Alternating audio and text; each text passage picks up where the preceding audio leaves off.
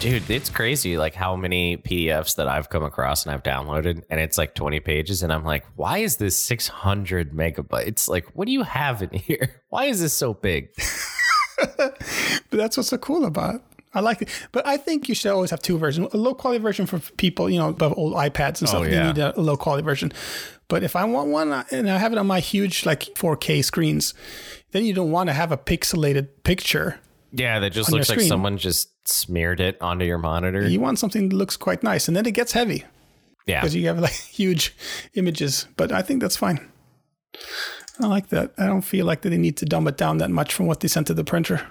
Yeah, looking at you, Cobalt Press. Cobalt Press is like, I love Cobalt Press, but all of their PDFs load like shit on my tablet. I have a really old iPad too, so...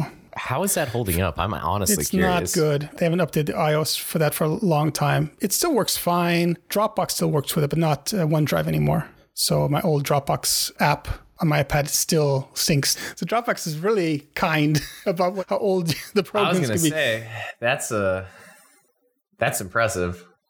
I would love to have a new iPad, especially now I've gotten Marvel Unlimited, and I would love to read the comics on a modern iPad. But like you said, I can't pay $200 plus for a PDF reader. It's like, that's crazy. Hello, everyone. This is, I can't even remember the podcast name now.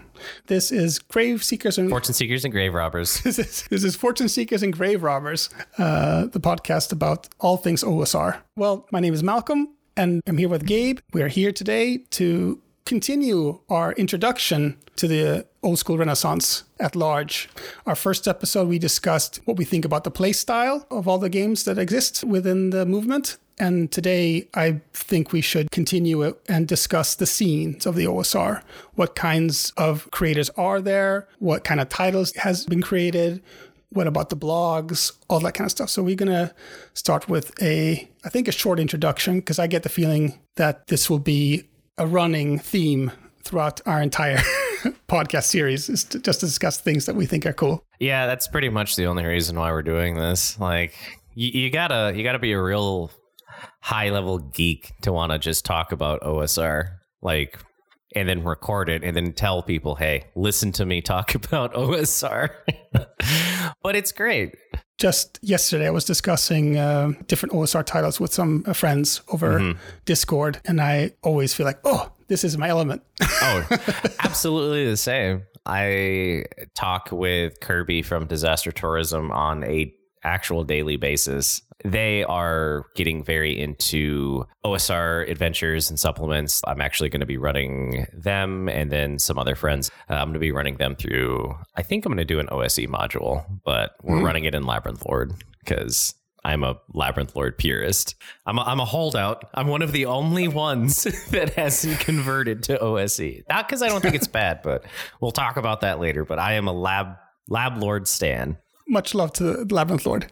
Well, I think we could bring up a few titles. Yeah, let our years of playing and trying and randomly buying OSR games kind of be the filter for you, so you don't have to spend your hard-earned money. You can just go, hey, I heard these two guys, they talked about this game, because anything I'm going to be suggesting or discussing, I'd rather that be an actual suggestion of like, yes, you should spend your money on this than anything else. Yeah, there's so much out there to look up and to try and to read. There's a bunch of blogs and great places to find out what people think of different titles, so that you can always check up what maybe people have already tried out the games beforehand before you yourself dive in. But I figure that we can just look into what we think are cool, see what we can do with that. I think we can begin with a kind of timeline for the OSR, because it being a movement also kind of grounds it in a time and space.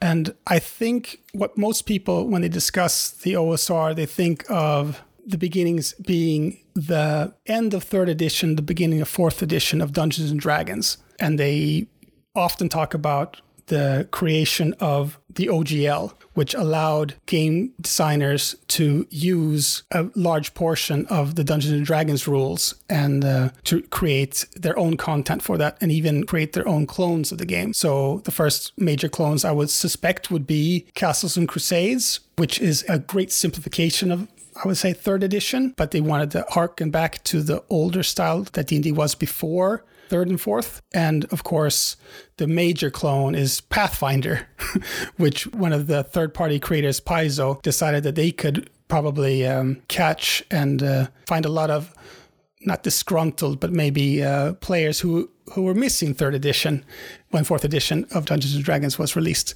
I'm glad that you include Pathfinder and Castles and Crusades, because a lot of people don't. Because I think that they had at least contributed the idea that you can make money and you can create a profitable product that is basically just a rules clarification, reorganization, and maybe even a kind of like a fork, like if we're talking development, like an actual fork of a rule set. And then from that, you have games that came in like Osric and whatnot that started to really push like, okay, you're doing 3rd, let's go back to like first Exactly. edition. After the simplification or recreation of 3rd edition, people start thinking, okay, what about the older rule sets? Because those were often not, at that time, you weren't able as a consumer to get them legally. I don't think they were on DriveThruRPG or available in stores. So if you were like 1st edition Dungeons & Dragons, you were kind of out of luck then. You had to like find either illegal PDFs and scans, or you had to search the secondhand market to get those kind of stuff. And some of the people were thinking maybe we can recreate older versions of Dungeons & Dragons also using the OGL, because the OGL was specifically made for 3rd edition. But then came the Osric project with Matt Finch and others who took the 1st edition rules, rewrote them totally in their own words, and then they also reorganized the 1st edition game and put it into a more easily more referenced book. And that, I think, also was a big game changer. That only quickened other people creating their own retro clones, trying to recreate their specific versions of D&D they liked, being it the first basic version for Holmes, or BXD&D, or BECMI, or AD&D 2nd edition and such. I don't know when it came out. I want to say it was early, but I remember hearing about Blue Home as being a recreation of Holmes Basic. I think Blue Holmes was a long project. I think there was one version that was released and then an expanded version was released later, because the original Holmes only had the first few classes you can play. And I think what the author of Blue Holmes wanted to achieve is like, could I expand the age range, the level range of the classes and still have it in that style? Yeah, it's saying like 2012, which sounds about right.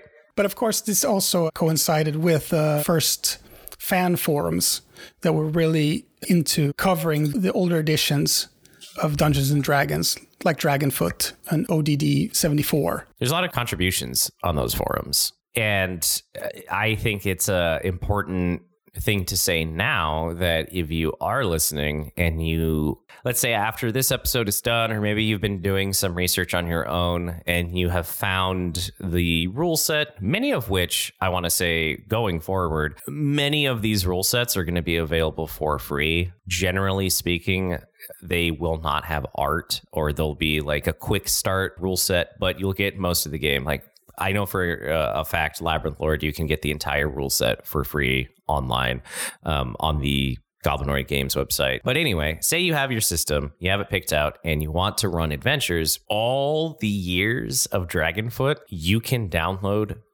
hundreds, and I mean literally hundreds of compatible adventures on Dragon's Foot. They are donated via various writers. People have rescanned old issues of Dragon, the old magazine, and it's honestly just like a public archive of all kinds of OD&D, AD&D, and BX adventures, and they'll tell you too what it's compatible with. If you're looking for something to do with your buddies and you just need a random adventure, just look up Dragon's Foot, like, OSR, or however you want to write it, just adventures, and great resource. Dragon's Foot is. I don't really post or anything on there. Yeah, but it's an old forum, but a great resource if you're looking for adventures. So I highly recommend Dragon's Foot, even in 2022. Oh, yeah, definitely. It's a great site. I mean, if you're looking for any rules, explanations, or discussions or anything, there's always someone has already discussed it on Dragonfoot. So you just search the forum for relevant topics and you'll find them. It's an incredible resource. Also, at the same time, all the fans were also creating the first fanzines. Print on demand had really flourished during this time with Lulu, and I think also what became Drive-Thru RPG started to come up, so people could create their own adventures and zines and put them up there to both to buy and also to get printed. So you can have a paperback version of things. So the first zines, of course, are Fight On and Knockspell. And if you read those old issues of those magazines, you'll find a lot of the first more notable creators, people who are still active in the scene, and you can see their articles and their adventures there. Where they discuss dungeon design or all kinds of things, their own rule hacks and such. This is roughly around the time when I first started to kind of gain interest in OSR. I had heard of kind of like a retro movement, but I wasn't fully invested yet. I hopped in shortly after, right when the first blogs and stuff started to pop up. So like the Blogspot days, G+ days, that's when I first kind of popped in. Around this time, I'd say is kind of when the identity and the gelling of what OSR was really started to form. This is like, you know, the cake is in the oven and it's slowly starting to bake. These are like the formative years. And it's awesome to see that this type of dedication to fanzines, community zines is still thriving to this day. So much so that I know of a couple different places that are doing like one sheets. And all a one sheet is if you take a typical like newspaper and, you know, you take all one sheets and just fold it so it's half. So literally one piece of paper. People are putting those out now, and that'll just have things like dungeons, rule sets, tables, optional rules. That type of dedication can all be traced back to these original zine years when the format and the way to get content to people was starting to kind of be identified and created and part of that culture, because zines aren't really big in a lot of different communities within tabletop gaming, which some people would be surprised to find, but like not every community is doing zines or doing things like a little bit more modern, but like the Knock books where it's just, hey, here's like 100 different people and we all contributed to one thing. So very, very, very important time that these years on the timeline are, because we still see the effects and the creativity from it. I agree. I feel like at the time when the blogs started to come up, then you find, I believe, the start of the creativity of the OSR, because the first parts of the old school Renaissance was mostly about the play style. What did they like about old school D&D and why they thought what you could do with those old rules and what they thought the play style could harken back to and what was interesting about it and how to recreate things that looked like the old school versions of the books. I remember previous versions of Swords and Wizardry and Labyrinth Lord, also one of the earlier retro clones. Swords and Wizardry tries to recreate original D&D, and Labyrinth Lord tries to recreate BX D&D. And the first versions of those books looked like the classic books in layout and how it was better organized, but still the layout and the art was very retro in style. Yes. But with the blogs, I believe, with, for example, Arnold Kemp with Goblin Punch and all the other blogs that came up, they started to really ramp up their own visions of what you could do with random tables, with the OSR play style. And that's when you started getting really creative and both gonzo, but also maybe naturalistic fantasy and ways of trying to incorporate maybe science fantasy into your games in new and exciting ways, and not only recreating what the original books had. Yeah, I like that you mentioned science fiction and even out there kind of Lovecraftian horror is when around the time of the blogs and, you know, like you were saying, like the sharing of different options and rules and stuff. I'd say like around the time of the blog era, that's when OSR, I think, started to kind of turn and really become entrenched in the weird, the wondrous, the best parts of what I think of when I think of OSR. And I always joke when people say like, well, like, what's OSR? And it's like, you know, you enter the tomb of the Mummy King and you're there and these skeletons appear. And it's like, it's that classic horror element that's weird. The first thing that comes to mind is like Realms of Crawling Chaos. Around this time is when I won't name any names for obvious reasons, but you know, you had a famous blog go up that attracted people that had to do with like there was adult film actresses and stuff that were playing D&D, and that was a good resource of learning about BX and things. The person that ran it wasn't, you know, necessarily a great person, but like that I think was one of the blogs that actually hooked me in. The blogs and then the G+ days around this time is, like I said, when I started to enter. So I remember a lot of the identification and kind of the, I don't want to say coming of age, or like the coming of age of the OSR group was like settled at this point.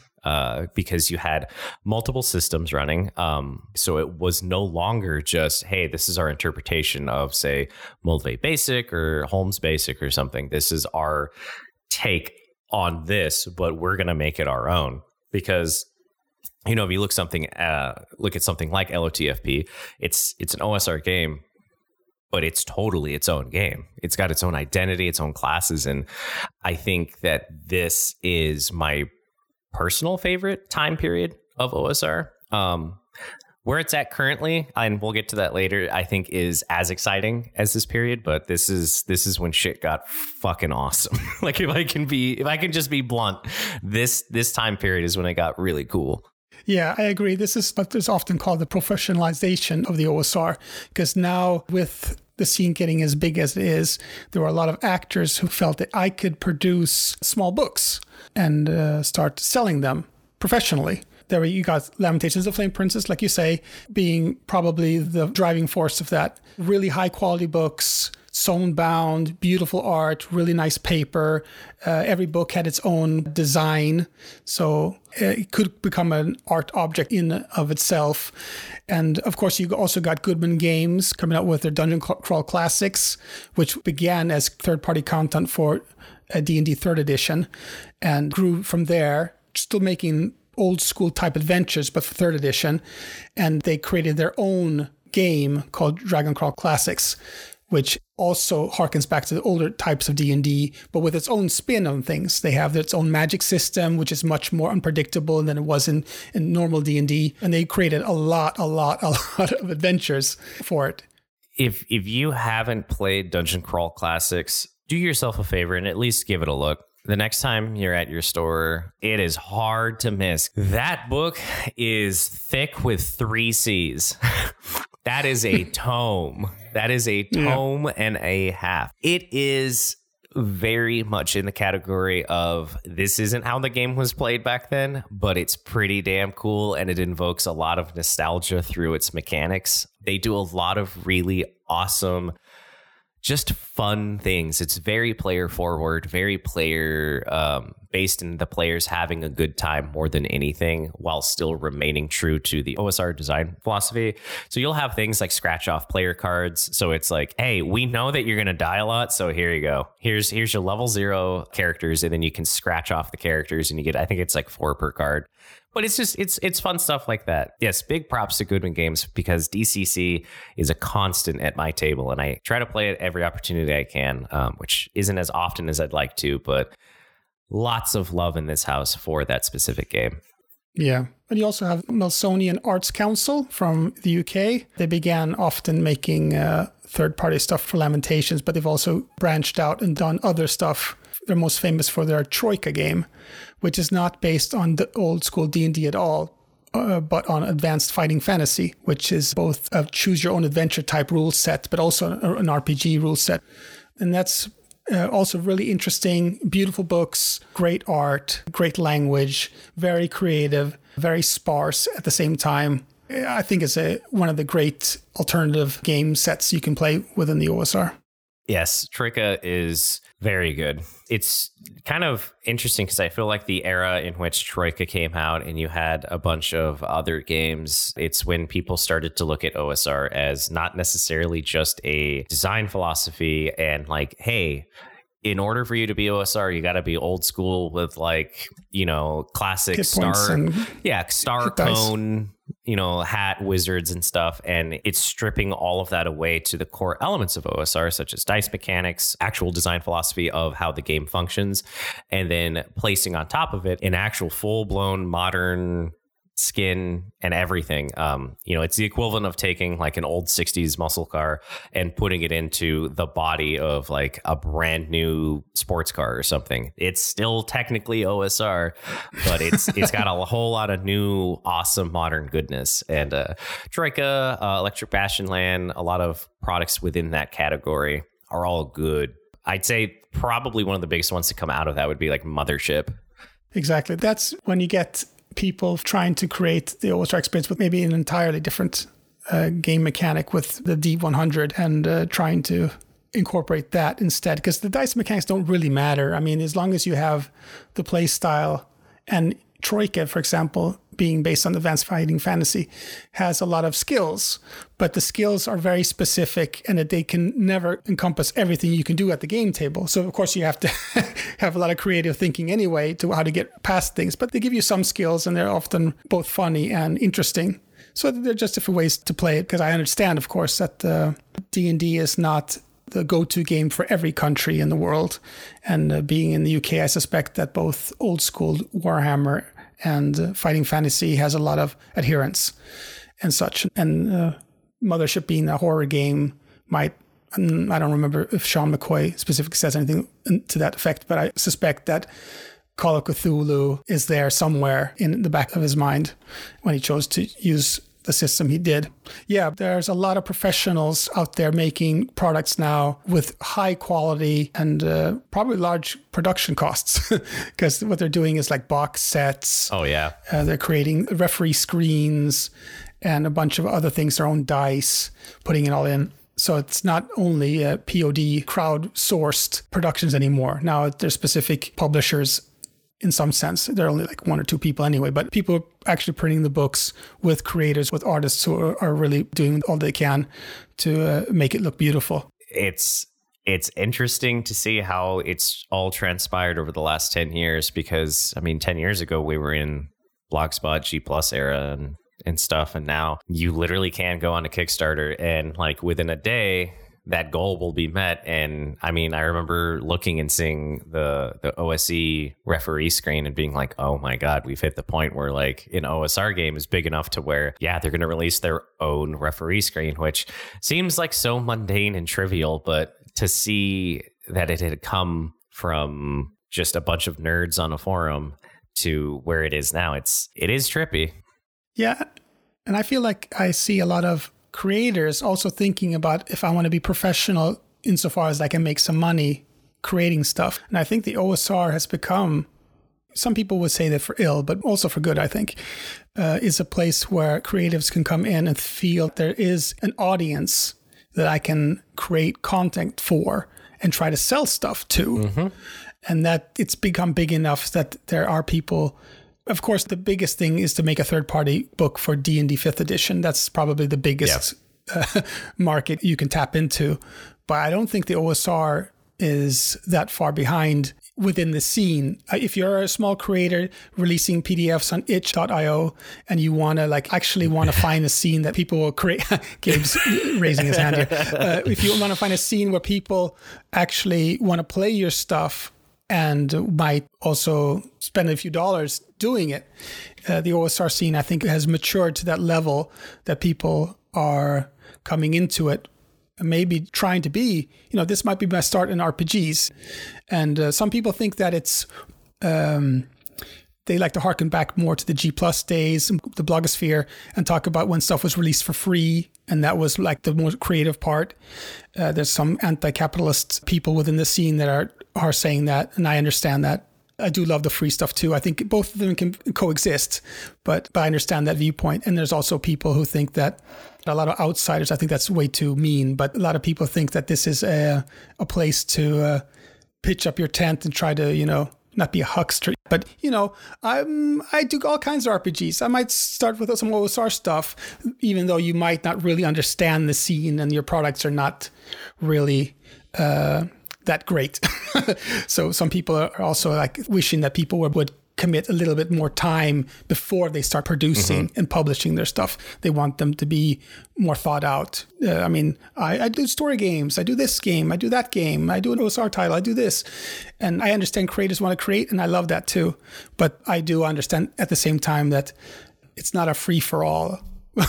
Basically, like any scene, if it's the punk scene or it's like music scenes or art scenes, I think you have to not do your time, but show that you're engage with the products. And if you're going to create something on your own, try to make it so it can actually stand up against what the scene is producing. And then when you feel like I'm comfortable at this level, I think this is good content, and release it, of course, and see what you can do.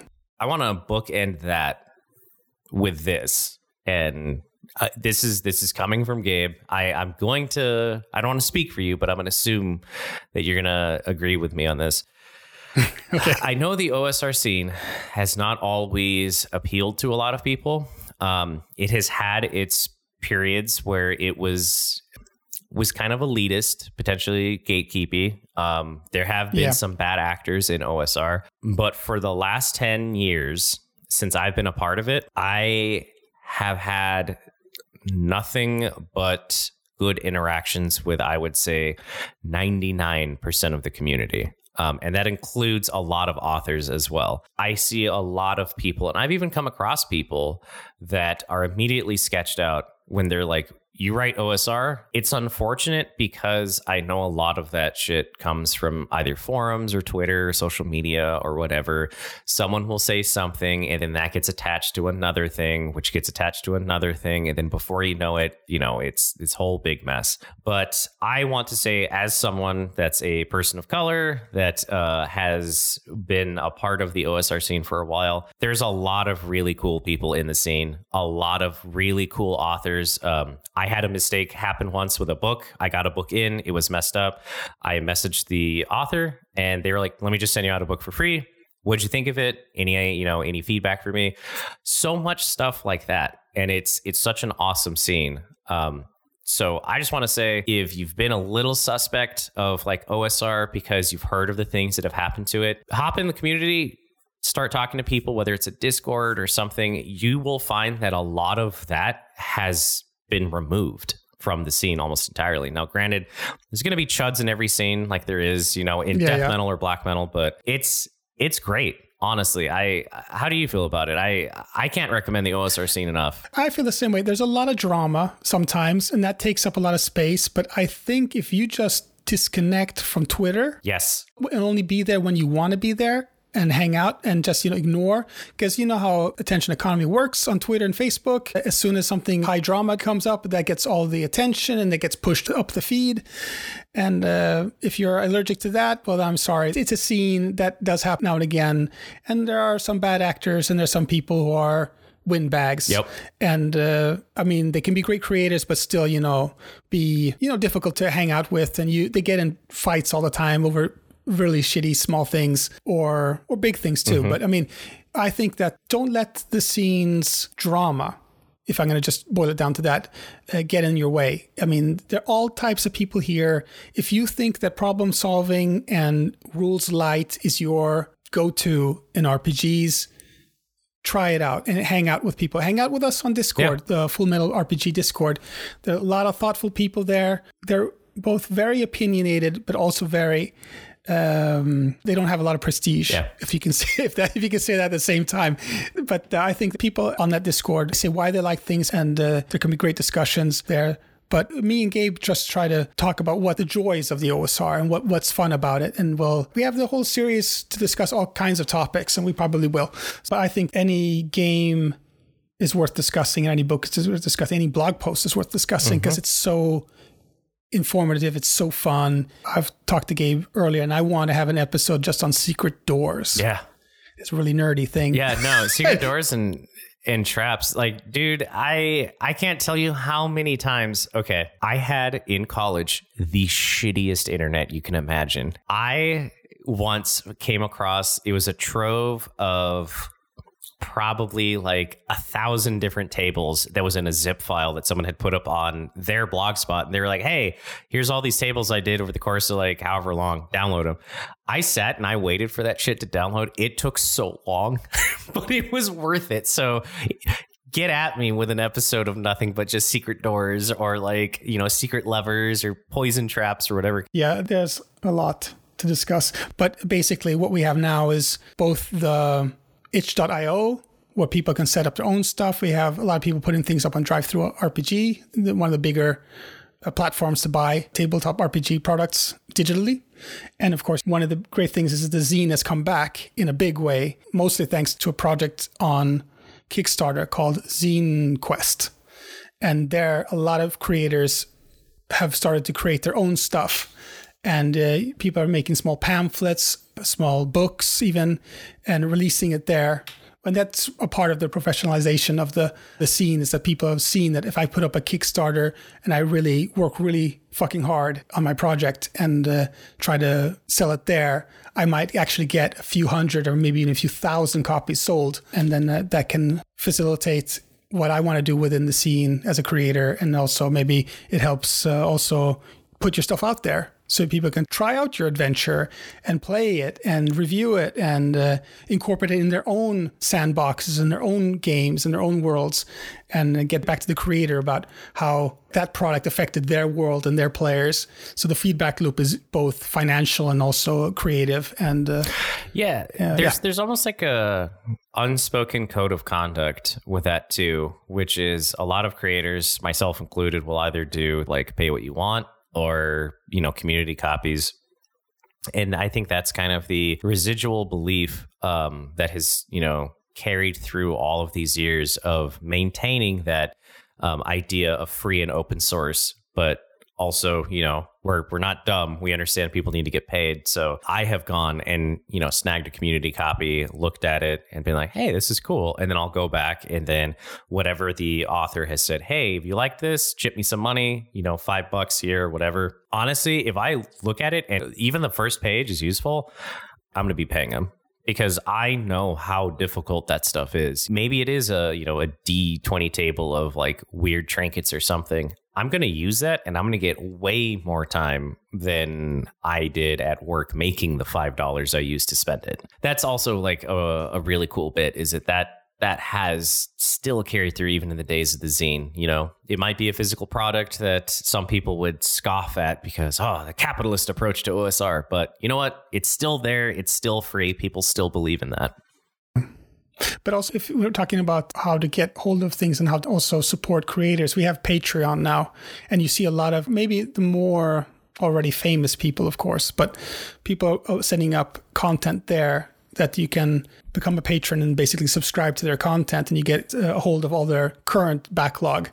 And you can see a bunch of different things. They might create things, version 0.6 and 0.7, and you can see a creation start to build, but you get the bare bones versions first, and you can use that immediately at your table and play with that. You don't have to always have the perfect worded final product to use it in your games. So I also think that's kind of fun to hop onto the people's Patreons and basically cannibalizing their entire content and reading it and seeing what's cool and how does this version differ from the earlier version, because I love that kind of minutia. I love seeing how someone's systems have developed. But I believe that can probably summarize both the scene and the timeline that exists. A lot of things happen at the same time, of course, the blogs, the first PODs, the games. It's really difficult to say that this happened first and that happened later. Well, there you have it. The abridged version of the history of OSR. But there's so many. I mean, we can name drop games all day long. I mean, Mörkborg from Sweden. We have all the stuff that's coming out of Brazil and the rest of Latin America. There's so many things coming out from all places. Do you want to bring up some examples? I think we have it. I'm looking at my table right now, and I figure that there's so much to discuss. But I figure we could just bring up maybe one or two examples each of specific titles or books or games that we just want to present a little bit. What's our personal experience of it and what we think. Yeah, I'll probably do two, and then I have one honorable mention because I can't prune down to two. You can't do that to me. I know. That's no problem. We have all the time in the world. But begin with one of your titles. Yes. Please. So if anybody knows me, they know that I am the final holdout from Gavin from OSE.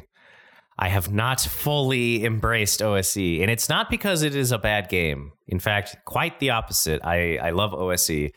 But most of the market moved away from this game into OSE, and I'm the last person that's like, you'll never pry it from my hands, and that is Labyrinth Lord. Your first love always has a specific space in your heart. Labyrinth Lord is my high school sweetheart, man. It was the first system ag that I found back, probably 2012, 2011, sometime around there. So for those that don't know, Labyrinth Lord is a derivative of BX D&D. So that is Basic Expert, which is my personal favorite edition of D&D. It is a rules clarification as well as a kind of expansion of the system. So what's neat about that is way back in the day, you would have BX D&D and you would have Advanced. Advanced is what we refer to as first edition. BX D&D was its own product line. BX D&D had things like Fighter, Dwarf, Elf, Magic User. That's what we call race classes. And that is where you did not have a race and class like you would normally in a video game now. You would have things like a Dwarf fighting alongside an Elf, fighting alongside a Magic User. First edition would have things like races and classes and things. And what was cool about Labyrinth Lord is that it was marketed as the Rosetta Stone of the old school because you could have things like a dwarf, a fighter, and a magic user fighting alongside a dwarf fighter, an elf, druid, and everything would work. You also have really neat things such as some of the level caps of the original rules have been removed. So you can get level 20 if you want with any specific character. That's not really going to change the gameplay a whole lot in the sense of where it would make it a completely different game and not be recognizable. It's kind of like a purist approach to making the original rules better than they already were. So I highly, highly, highly recommend, even if it's just to sit and collect dust on your drive, if you never look at it, just go and download it. Just go and download it. You can find it on Goblinoid Games. Everyone needs to have a copy of this in their library. Again, it's free. It's literally free. Just go. Support Daniel Proctor because he made a fucking incredible game. I personally have bought copies of this book to give to people because that's how much I like it. So number one would have to be Labyrinth Lord. There's a lot of adventures that also specifically refer to Labyrinth Lord. And Labyrinth Lord, because it being a retro clone that didn't want to copy BX wholesale, it has its own small tweaks to it. So if you want to use the treasure tables, for example, in Barrow Maze, one of the big mega dungeons, it refers specifically to the Labyrinth Lord treasure tables there. Then I just started using that just because I wanted to, be true to what the creator of Barrow Maze wanted. So there's uses even at that level. But of course, it cannot be underestimated how important Labyrinth Lord was. Yeah.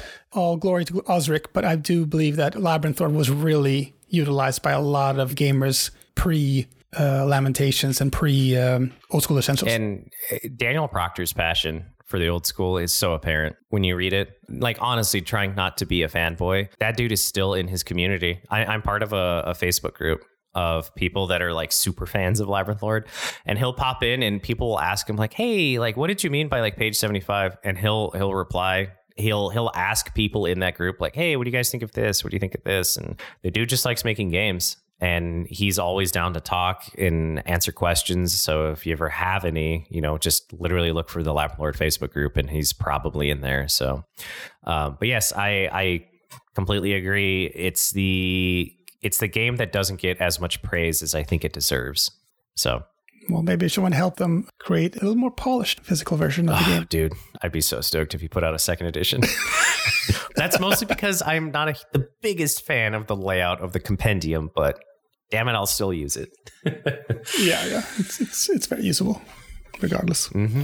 I figured the first title I would recommend is a quite new, and it's a fun book. It's called 6x6x6, The Mayhamic Missile Method, and it's been released by Lamentations of the Flame Princess recently. It's written by Ezra Cleary, I believe that's how you pronounce his last name. The entire book is basically a huge table where you roll 3 6s, where 1 6 is the 100th number, one's the 10th digit, and the third one is the single digit. So you roll that on a table. The whole book is basically a bunch of different ways to both flavor and distinguish and to make the magic missile its own thing. For example, there's one version called... All of these are really difficult English, apparently. That's that big brain supplement. Exactly. Let's find one that I can actually say without fumbling around. Here's one example.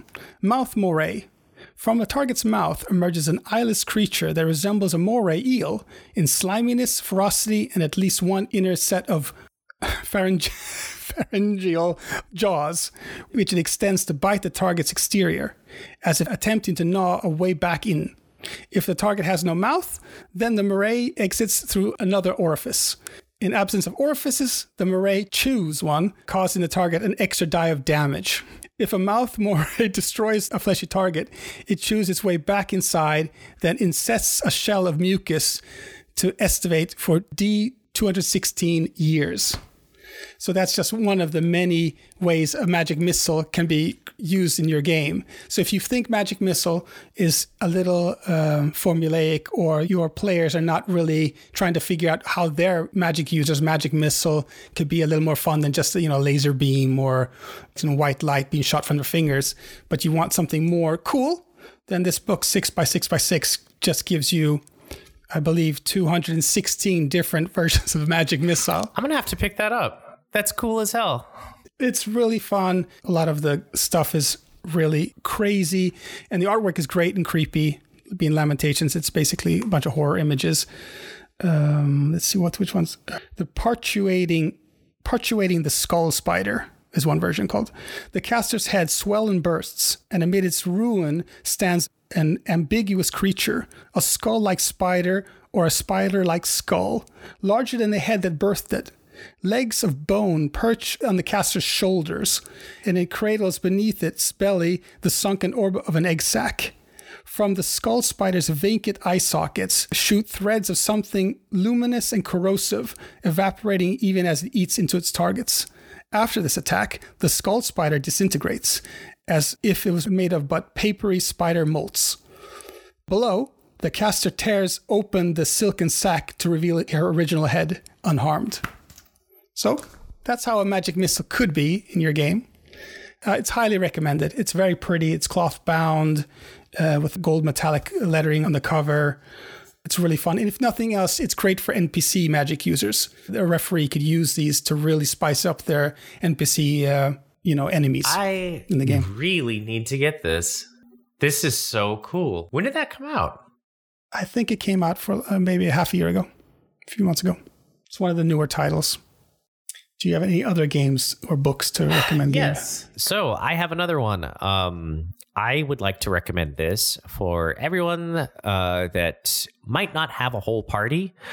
So for those that don't have a group of maybe 3 or 4, because you always have to include the DM. So if you are just you and a friend, you and a significant other, you and an online buddy, this game is great for you. It is called Scarlet Heroes. So Scarlet Heroes is a product from the genius, and I don't mean this in any sarcasm, the man's literally a genius in my opinion, of Kevin Crawford. So he did games such as Stars Without Number. He just came out with his own take on the system, fantasy OSR, which is Worlds Without Number. But anyway, Scarlet Heroes. So what is Scarlet Heroes? Well, it is an OSR product. So because of that, you can run this with Temple of Elemental Evil. As you might have remembered from the previous 2 episodes, in OSR, most, if not everything, is going to be compatible. But Scarlet Heroes was built to be played with anything. So why should you buy Scarlet Heroes?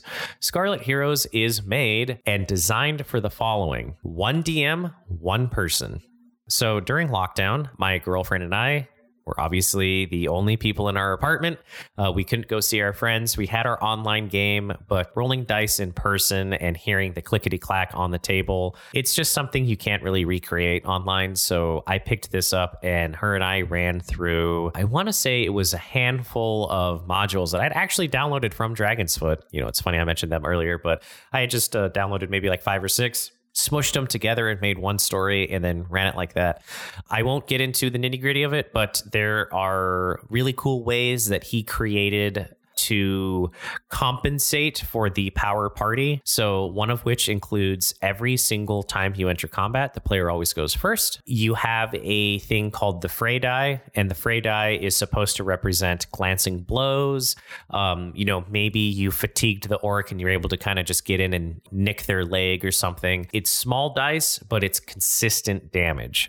So that's kind of how he starts to balance the system, but it's very cool. So if, you don't have any friends that want to play OSR, maybe all your friends want to play Call of Cthulhu or 5e, but you have a significant other that might be interested, or even a buddy. Perfect system. It's very affordable. It's a drive-through product. Can't recommend it enough. It has its own built-in setting, which is very Eastern inspired. It's very reminiscent of the old Dynasty era of Asian culture.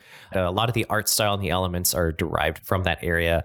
So I like it. And the coolest thing is that character creation is a breeze. The thing I really like is the skill system. And the skill system is, can you think of a skill that your character knows how to do? Sure. I know how to pick locks and do thief things. Cool. That's your skill. So there's no dead set list of things that your character can do. It's all on the DM and the player creating a story together.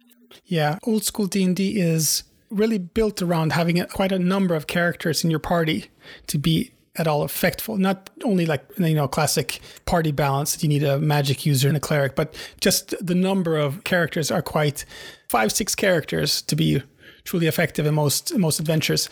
And of course, one player can really, have an entire party and play with them instead. I have like 4 characters. Hirelings and whatnot. Yeah, exactly. You could do it that way, but it sounds really cool because this lessens the need of having to role play a whole party by yourself as a player. Yes, and it feels great. Honestly, we play tested the hell out. Well, I don't even want to say play tested. We just played the game. But for me, I'm the type of person that's looking and saying, as a DM, how does this game work? Let me tinker with it. Let me see where I can push it. I love it. I couldn't find really one thing to complain about. If I had to, it's that I don't really vibe with the setting. Not because it's bad or anything. If I'm going to be running one-on-one, I like to be dark and spooky. I just kind of took the game, replaced it with my own. But, I'm sure if you're looking for standard high fantasy with an Eastern twist, it'll work for you. Oh, and it has solo play. That was the one thing I forgot. It has rules for solo play. So I figured that I would bring up another title, which is probably one of the more notorious PDFs ever released in the OSR. The supplement is called The Halls of Ardenval, which is a mega dungeon that is, I think, 1,100 pages long, costs $100 to buy from DriveThru RPG. It's a huge, huge fucking book. And the reason why I'm recommending such a large and expensive product is because it's really, really good. I believe that it's maybe prohibitively expensive, but the creator knows their worth. And the dungeon is massive. It's a bunch of different main levels and sub-levels, and including the sub-levels. I think it's like 20 levels, this dungeon. It comes with its own starting city and its own history, which is quite lightweight. You can introduce it into the game at your own pace. The setting is really interesting. The point of the game is that there is across the sea, there's a place where there's an ancient city from the current empire's ancient past. And that city is placed upon a cliff. And on that cliff is a ruined city. And below it are the 20 levels of dungeons. So the players can adventure throughout the mega dungeon. And all the levels in the mega dungeon are interconnected in surprising and interesting ways. So there's always ways to fast track travel down and below, and there's lots and lots of factions. So first time you read it, you don't have to read everything, but you just have to get a sense of what places that my players will most likely visit at the beginning, and you start reading up on that, and you start familiarizing yourself with those factions and how they interact with each other. And there's a lot of possibilities for the players to both work together or fight against certain factions, and then to employ other factions in their power struggles below the city. And there's a lot of politics if you want to have it in the starting town as well. So there's a lot of possibilities there for the players to do whatever they want, however they want. And I think it's been a blast. I've been playing it with my players, and we've been playing probably 30, 40 sessions now. It's lots of fun. I was so surprised about how things connect together. And when you play classic D&D, you find out that there's a lot of level 1 and low level content. And you figure, why would you have that? Because the players are going to level past that like you do in a video game and just breeze past that all the time. But what I found out when I play with my friends is that they die all the time. So it's always a fluctuation of what level they can actually deal with. The highest level characters are there, and they probably push forward, but they can also die, and they go back and forth. And there's so many entrances down into the dungeon, and many of the entrances are level appropriate for low level characters, but some are like really, this is going to go immediately down to 8th level characters and such. If you go up in level and your characters actually survive a bit, and they want to go down in the dungeon and skip a lot of the quote unquote low level content, you can do that. But they just need to find out how to get down, and they have to be smart about what entrances they use and such. And it's great. In the ruined city, there's a bunch of random tables. And one of the encounters you can have on that table is a green dragon. So immediately the players are going to interact with the green dragon. Most likely, depending on the reaction roll, it will most likely be that they want to employ and also push around the players and demand a quota of their treasures and maybe first dibs on stuff, which the players will immediately probably acquiesce to, but at the same time try to limit their exposure and how much they have to give to the dragons. There's a push and pull there, and the dragon is in the game immediately. My players met the dragon 5-6 sessions, and they were scared shitless when a green dragon just flew down and just started giving them help, but also, strong arming them into giving them treasure. That is so cool. It was lots of fun. So they're having a long-term plan of how to deal with the green dragon, my players. So it's lots of fun. There's so many great factions, and the game is also very science fantasy. The lower levels are a bunch of alien tech and such. Big mixture of fantasy and science fiction there as well. One cool thing that is sadly kind of buried in the book is that plate mail is not typical in this world. So you're supposed to remove it from all the shops. So the only plate mail they'll find is within the dungeon by the more ancient society. They have plate mail. So that plate mail will become something highly sought after. And when the players start rocking plate armor, all the rival adventure gangs, which the book includes 10 different gangs of varying levels, depending on what level you are in. Maybe they grow alongside you. I mean, they might want to have that plate armor that you have, and all of a sudden you got a target on your back. I need to finally snag this because I've heard nothing but praise from that, and I need to get this in hard copy. This is now the second time I've had someone recommend it. So if you do buy it for full price, I promise you it's a great product. You'll never have to use anything else again. It gives you a lot of content, but it doesn't spell out everything. So it gives a lot of white space for you to put in whatever you want if you want more of it. The dungeons are very thoroughly done, but the world outside is like, basically you only get one town with a map with all the other towns in the area.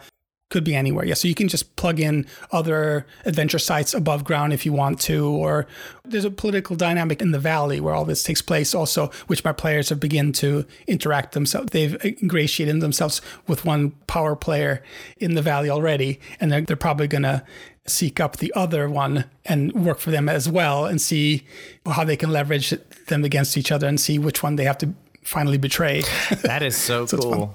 You get a lot of content included in that. And you can, of course, cannibalize it or tear it apart and take dungeon levels out and use it as you will. But because it's so integrated, it's really interesting as is. If you ever need a mega dungeon that's several levels deep, and it gives you a lot of really cool content. One thing I also want to say about it is that the room design is also really good. I mean, there's thousands of pages, and every sub-level and every room even is interesting. I can't believe how much content they put into this. You would think that there's a bunch of fluff and, this is basically just empty room descriptions and there's no theme here. And you'd think that, but no. There's so much content. They have a level 1, which is specifically designed to introduce people to the OSR playstyle. So this dungeon has its own Tomb of the Serpent Kings style intro level that will introduce people to how to play OSR. That level is fun in of itself. It's a bunch of cool NPCs and monsters in there and super deadly. So people understand immediately this is really a dangerous environment. It's even more dangerous in some ways than the lower levels. On the random encounters, there's falling blocks and walls. That part of the dungeon is really rickety, but further down it's more stable. But here, every time our players have to, cross through this section, they're super scared that a wall or the ceiling will fall onto them. I love so that. They just rush through it every time they go down there. So as an introduction to the OSR, it's also really cool because it, just like Tomb of the Serpent Kings, really wants to point out for the players, it's a dangerous environment you're in. Play smart, be here as little as possible, just because there's basically a ticking clock. At any moment, giant spiders might attack you. Sections of the dungeon will collapse. Yeah, I love that. I love the threat of the environment because I feel like a lot of people forget about that.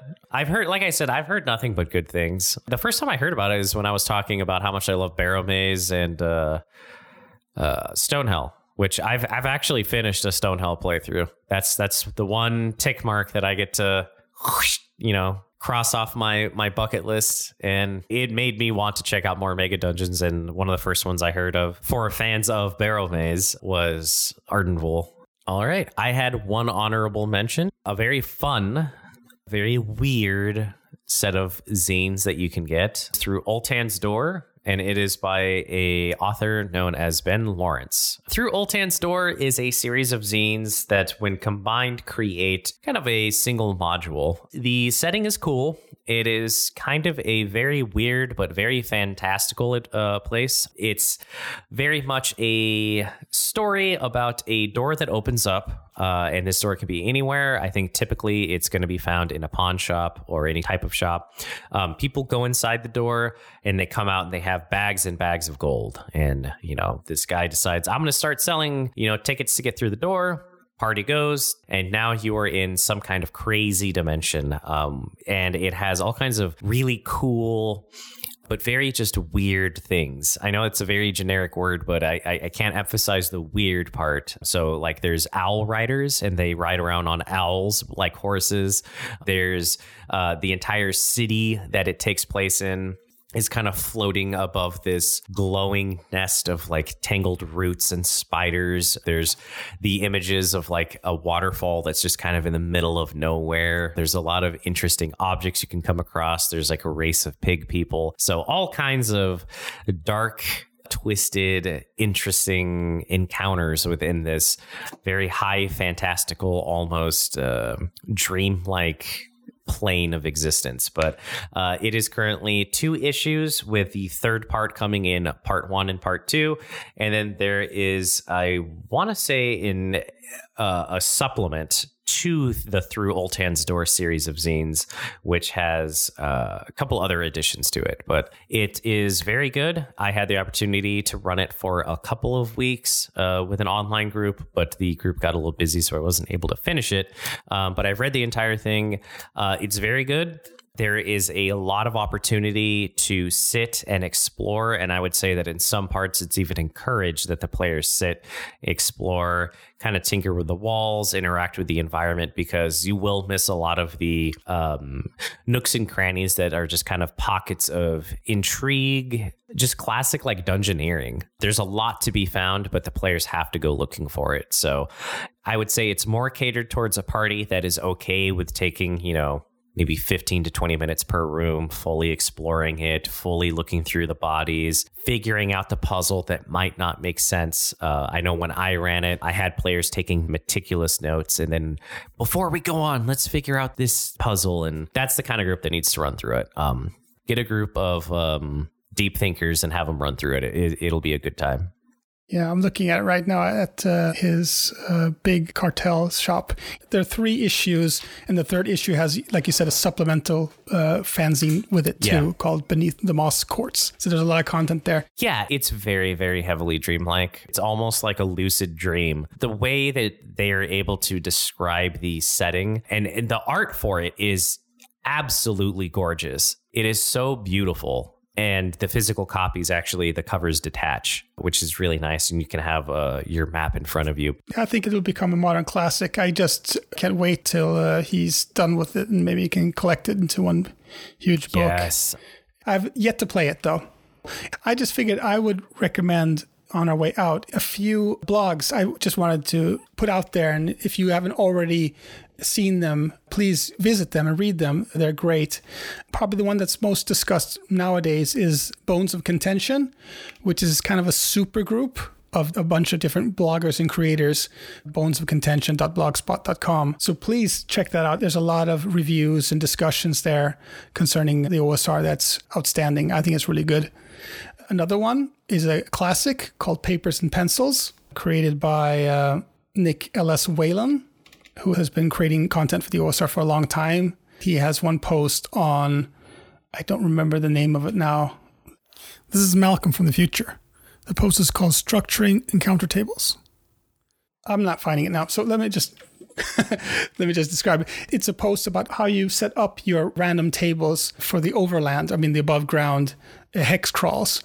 And it's really simple. He just breaks down what the table should be. You should have a 2d6 table with the probabilities displaced enough so it'll be interesting that the outliers, the 2 and the 12, will be rare enough that they'll be great encounters, but they're not that rare that they'll never happen. So he says, at the 2, put a wizard, a real strange wizard. And the 12, a dragon, because in Dungeons & Dragons, there's 2 little dragons. People interact with 2 little dragons. So you put a dragon there.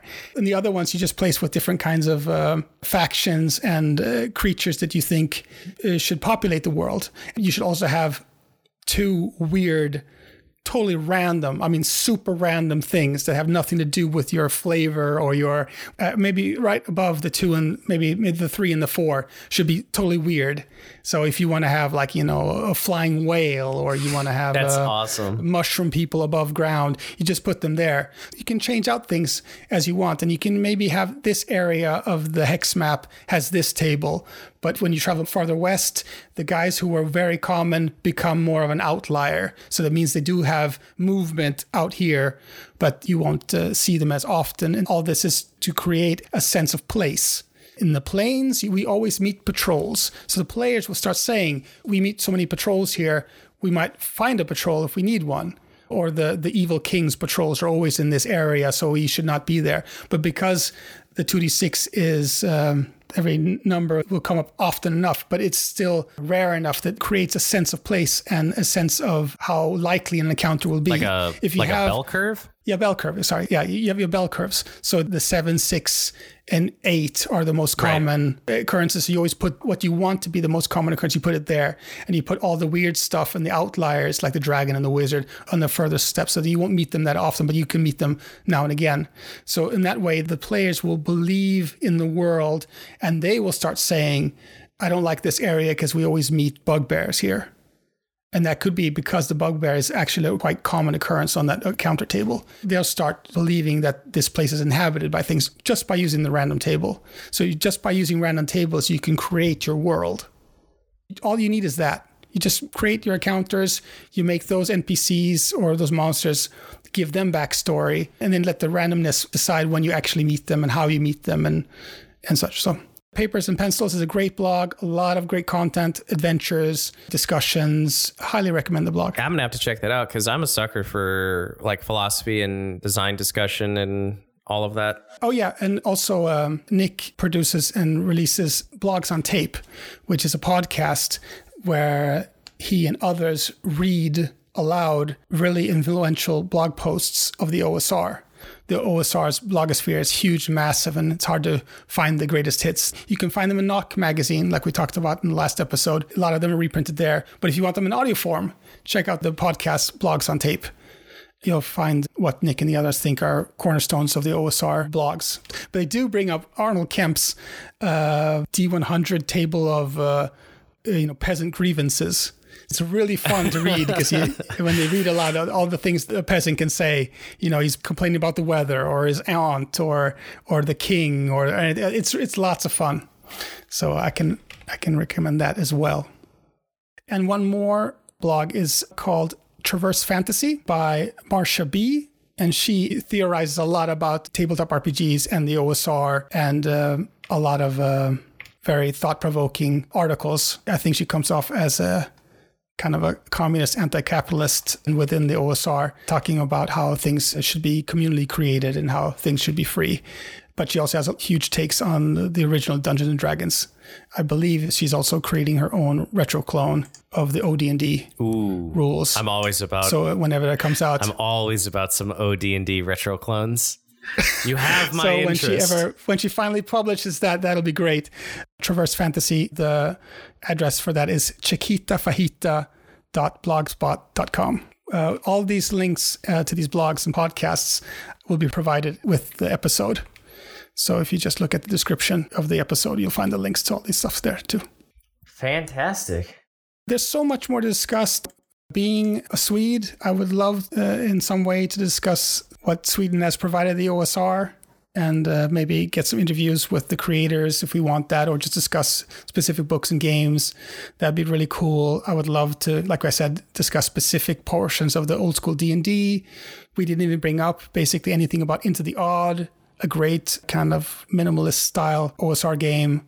There's so many games to discuss in books, so we'll be probably discussing this for many episodes to come. Listeners, we hope that you've enjoyed the episode and have thoughts about what we've done. Of course, hit us up on the Full Metal RPG Discord. Full Metal RPG is our sister podcast from Phoenix, Arizona. Love what they do. Mm-hmm. And they have their own community, which we have basically attached ourselves to. Yeah.